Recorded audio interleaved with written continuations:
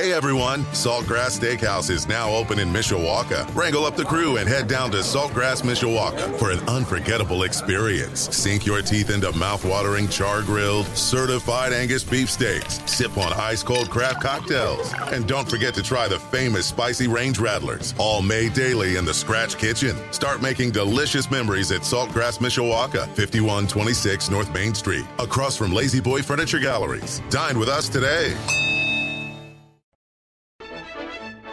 You don't know how to play first base. It's not that hard, Scott. Tell him, Wash. It's incredibly hard. Welcome to Budweiser's Weekday Sports Beat. Every time you play one off your hips, you owe me 40 sit-ups. On Sports Radio 960 WSBT. Hey, you guys, don't throw me anything. My girlfriend put a curse on my glove.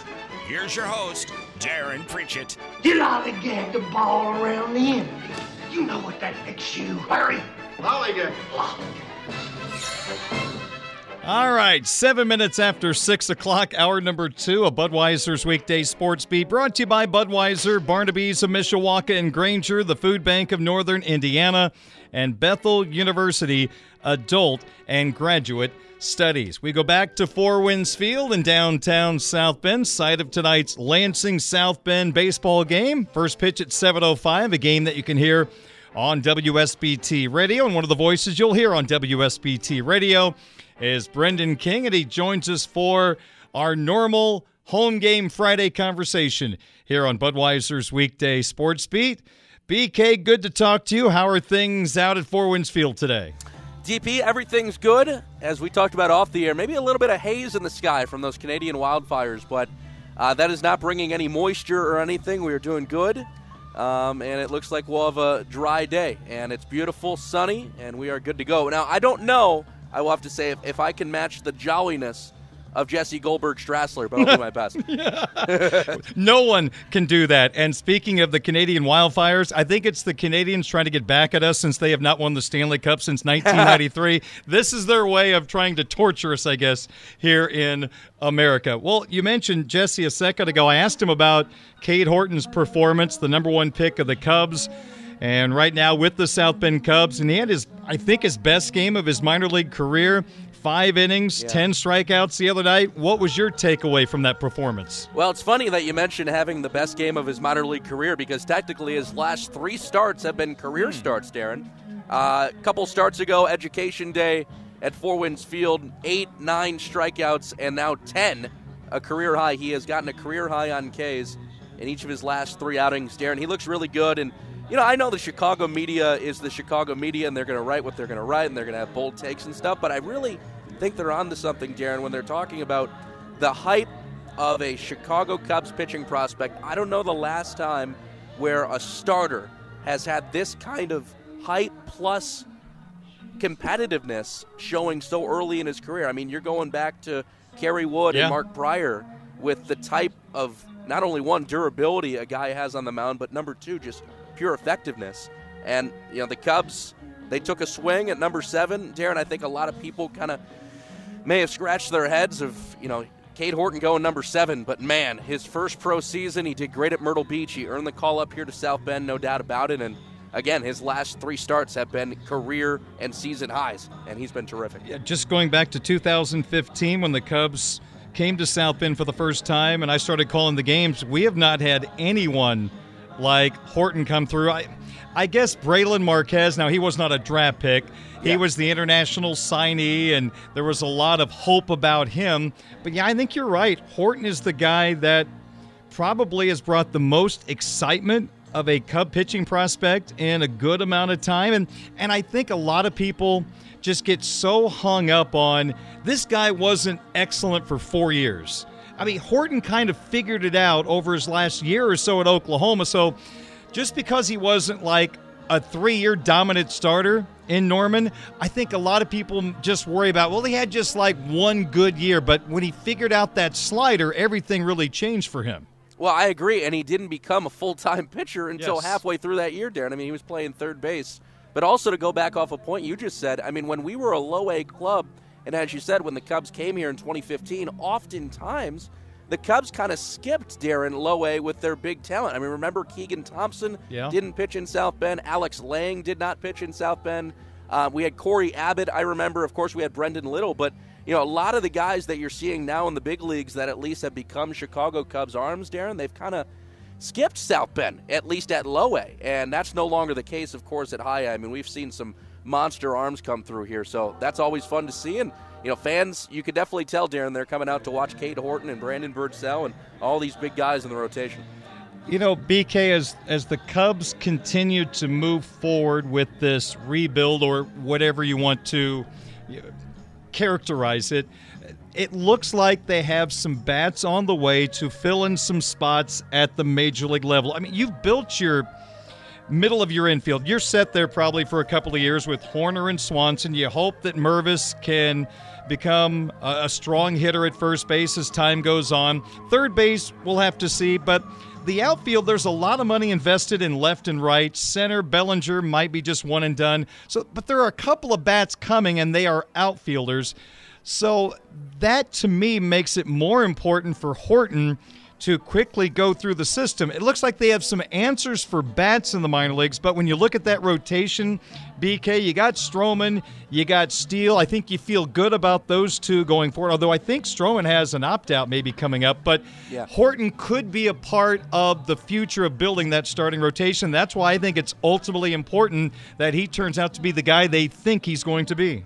Yeah, it's nice to see his success, and then, Max Thoma and I have talked about often over the last couple weeks. Jordan Wicks eventually is going to get the call to AAA Iowa, and we're kind of wondering when that's going to be because we actually got Luis Devers back this week. He started on Tuesday, the 2022 Chicago Cubs minor league pitcher of the year, and we're glad to have him, but we were not expecting necessarily him to come back to South Bend after being on the 60-day IL. But I think Jordan Wicks is kind of that boat anchor that whenever he goes up to AAA, you could see just a ton of movement in the system because once Wicks goes to AAA, he's kind of on that fast track, similar to a Jeremiah Estrada, where, if he pitches well, it's not going to be very long. And you bring up those bats, Darren, that are on the way.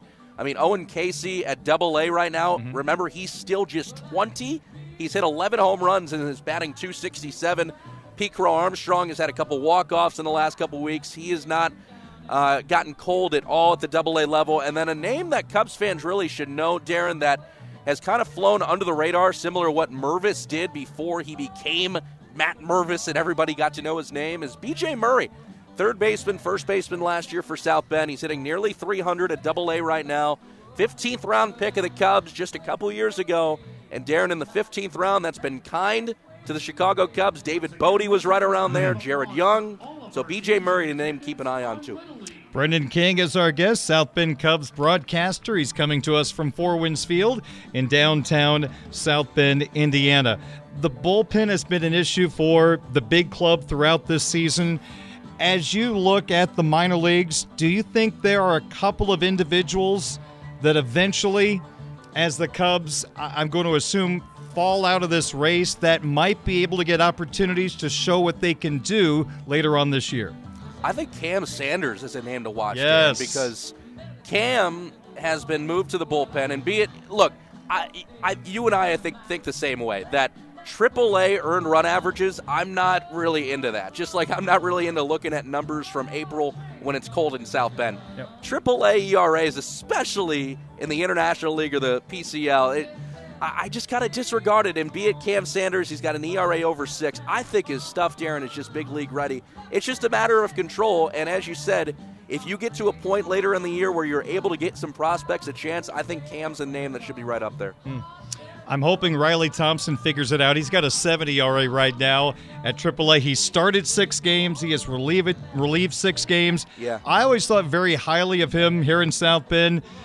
The guy that threw the 5 shutout hitless innings to clinch the Midwest League Championship in 2019. I've always liked his makeup. I think he's mentally tough. So I hope there's a spot for him eventually at the major league level. I think Cam has better stuff, but Riley has that it factor that I'm really impressed with.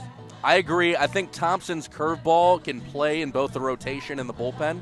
That's a pitch that is just lethal. 12-6 straight down. But also, Darren, name from the past, Brenden Little, ERA just over 4 at AAA right now. And Little, he actually did make his big league debut last year along with Jeremiah Estrada in Toronto. Now, it was just a quick cup of coffee, but Brenden has gone fully to the bullpen as well, of course, a former first-round pick. And, Brandon Hughes has done a terrific job at the big league level, and I know we are still amazed by that story. But same case, I think Brenden Little, when he gets up to the big league level full-time, him and Hughes can complement each other so well because their stuff is a little bit different. Hughesy's a little bit more straight with the fastball. Little's always had that great movement, so I think they can complement each other terrifically whenever Little gets up there. Before I ask this question, I want our listeners to know that just because you broadcast for a minor league team, the Cubs or roving instructors or anybody is not going to give you all the information on injuries. That's just kind of kept secret. So I'm sure you don't have much of an answer for this, but let me just ask. I mean, Marquez hasn't pitched since 2019. Have you heard anything about what's going on with him? Darren, truthfully, I have no idea. Yeah, I figured so. I was out at spring training in March, and I saw Bralen. It was great to see him. He's still as big as ever. I mean, he's still a very large man, and he's older now, of course. But, Darren, when it comes to getting on the mound, I know as much as just about anybody else because I see the pictures that are posted on social media by Cubs photographers in the desert. But that's about all I know, unfortunately. Yep, I figured that was probably the case. Hey, I'll kind of leave you with this, and this is just kind of a fun question. We kicked it around before we went on the air. Me being a Cardinal fan, you being a Cub fan, did you imagine in your wildest dreams that we would have to make a bet to see who's going to finish last place in the NL Central? Because I think it's realistic one of those two will be the last place team this year because the Brewers are okay, Pirates are good enough, the Reds are fun and exciting. They may compete for the division title. It kind of leaves our teams kind of at the bottom of the barrel. Yeah, man, I know we've each been a little bit disappointed with our guys, but I mean, baseball, if it comes to just a general fan perspective and somebody's out there that just enjoys the game, think about how they're feeling.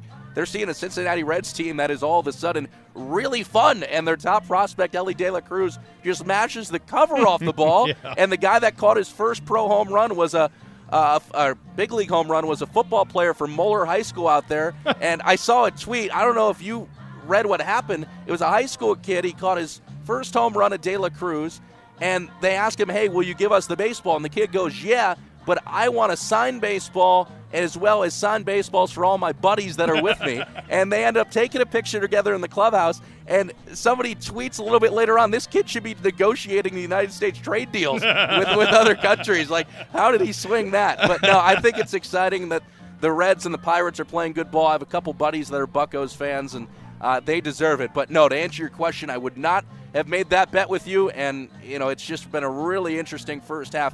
You just hope that in the month of July, one or if not both of those teams can start to take off.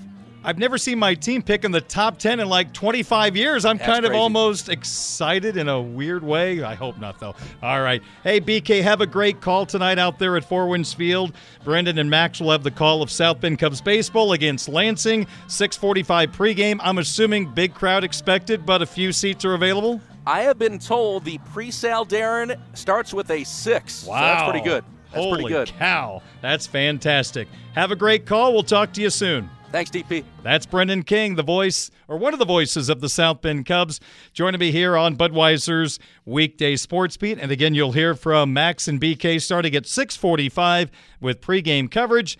And the first pitch, Lansing and South Bend at 7:05. Notre Dame Football Week in Review is next on WSBT. Hey everyone, Saltgrass Steakhouse is now open in Mishawaka. Wrangle up the crew and head down to Saltgrass Mishawaka for an unforgettable experience. Sink your teeth into mouth-watering char-grilled, certified Angus beef steaks. Sip on ice-cold craft cocktails. And don't forget to try the famous spicy range rattlers, all made daily in the Scratch Kitchen. Start making delicious memories at Saltgrass Mishawaka, 5126 North Main Street, across from Lazy Boy Furniture Galleries. Dine with us today.